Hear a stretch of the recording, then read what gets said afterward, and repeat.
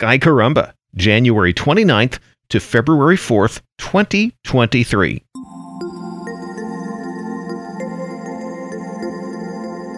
By now, you've undoubtedly noticed that the nights are longer or shorter than they were about a month ago. In the northern hemisphere, the sun is setting later and rising earlier, and just the opposite is happening in the southern hemisphere.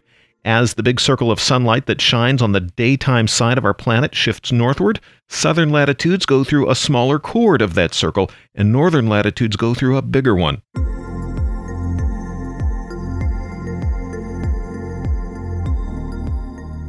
Saturn is the lowest of the naked eye planets in the evening sky this week. Night to night, it sinks below Venus in Aquarius.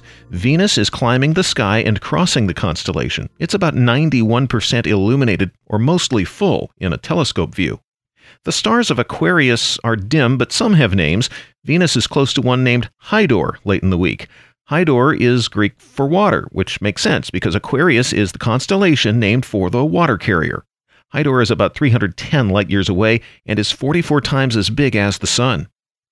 Jupiter is higher still, setting earlier each evening with Pisces and Cetus, the constellations it's between. At the start of the week, you'll see the Moon just past first quarter close to the Pleiades. They're high in the east at sunset. The Moon passes Mars on Monday evening to Tuesday morning. For observers in the southern U.S., Central America, and Northwest South America, the Moon passes in front of Mars. If you're close to the visibility zone, the close call may be exciting, so go look. The Moon moves by the star Elnath on Tuesday night. Then it passes through Gemini, closest to Pollux, on Friday night. The Moon's at apogee on Saturday, 406,500 kilometers from Earth, and it's full on Sunday next week. Gemini and Orion are already up in the east at sunset. The viewing's good all night. Get your binoculars and look to the constellation Cancer for a view of M44, also known as the Beehive Cluster. Leo rises mid-evening, Virgo around midnight, and Aquila close to dawn. Mercury's a morning object in Sagittarius. It's at greatest elongation on Monday.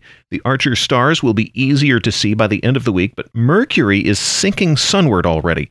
In a telescope, the planet looks slightly gibbous and gets smaller as it orbits farther away from us. On Monday morning, the messenger planet will be just 0.1 degree from the star Omicron Sagittarii. The star is 142 light-years away. Mercury's light time distance is 8 minutes 21 seconds.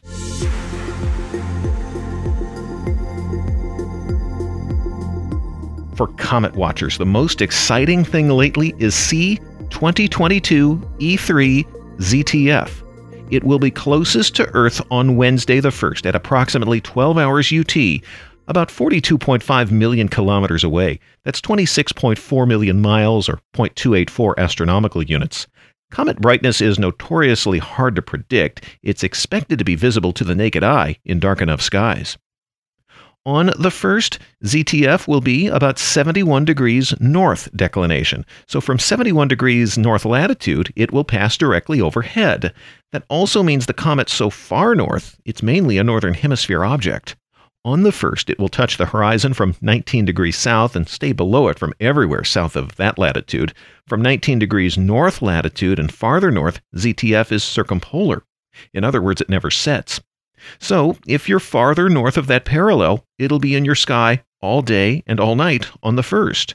Of course, it needs to be dark for you to see it, but the farther north you go, the more darkness you'll have to look for it. After its pass near the North Celestial Pole this week, the comet will become more southerly. Whether it's a naked eye object when it makes it to a particular southern view isn't predictable, but take your chances, go out with a pair of binoculars. The comet is near the Big Dipper on the 1st, and it's going to move fast. It'll be near the bright star Capella in Auriga on the 5th. The next night, it'll be near the star Saclatini. On the 8th, it'll be near Hasala. Then it passes out of Auriga and Mars on the 10th and 11th. Even if it's a binocular object by then, it's going to be a good few weeks for comet watching. ZTF will be close to Aldebaran in the Hyades V on the 14th. As it continues crossing the sky, it will look like Orion is reaching out to the comet with his shield around the 21st. And for the rest of February, ZTF's movement appears to be much slower. It seems to be on level with Orion's waistline near the bottom of his shield on the 28th. The comet is expected to be much dimmer by that date.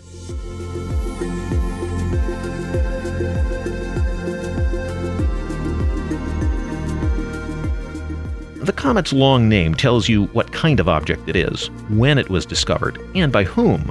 The letter C means it's not expected to return, although some sources of astronomical news say it has an orbital period of 50,000 years. 2022 is the year of discovery. E3 means it was the third comet discovered during the first half of March that year. And ZTF stands for Zwicky Transient Facility, a Caltech observatory the discoverers used. Look for the visibility guides from Sky Carumba on Facebook and Twitter for help finding this comet.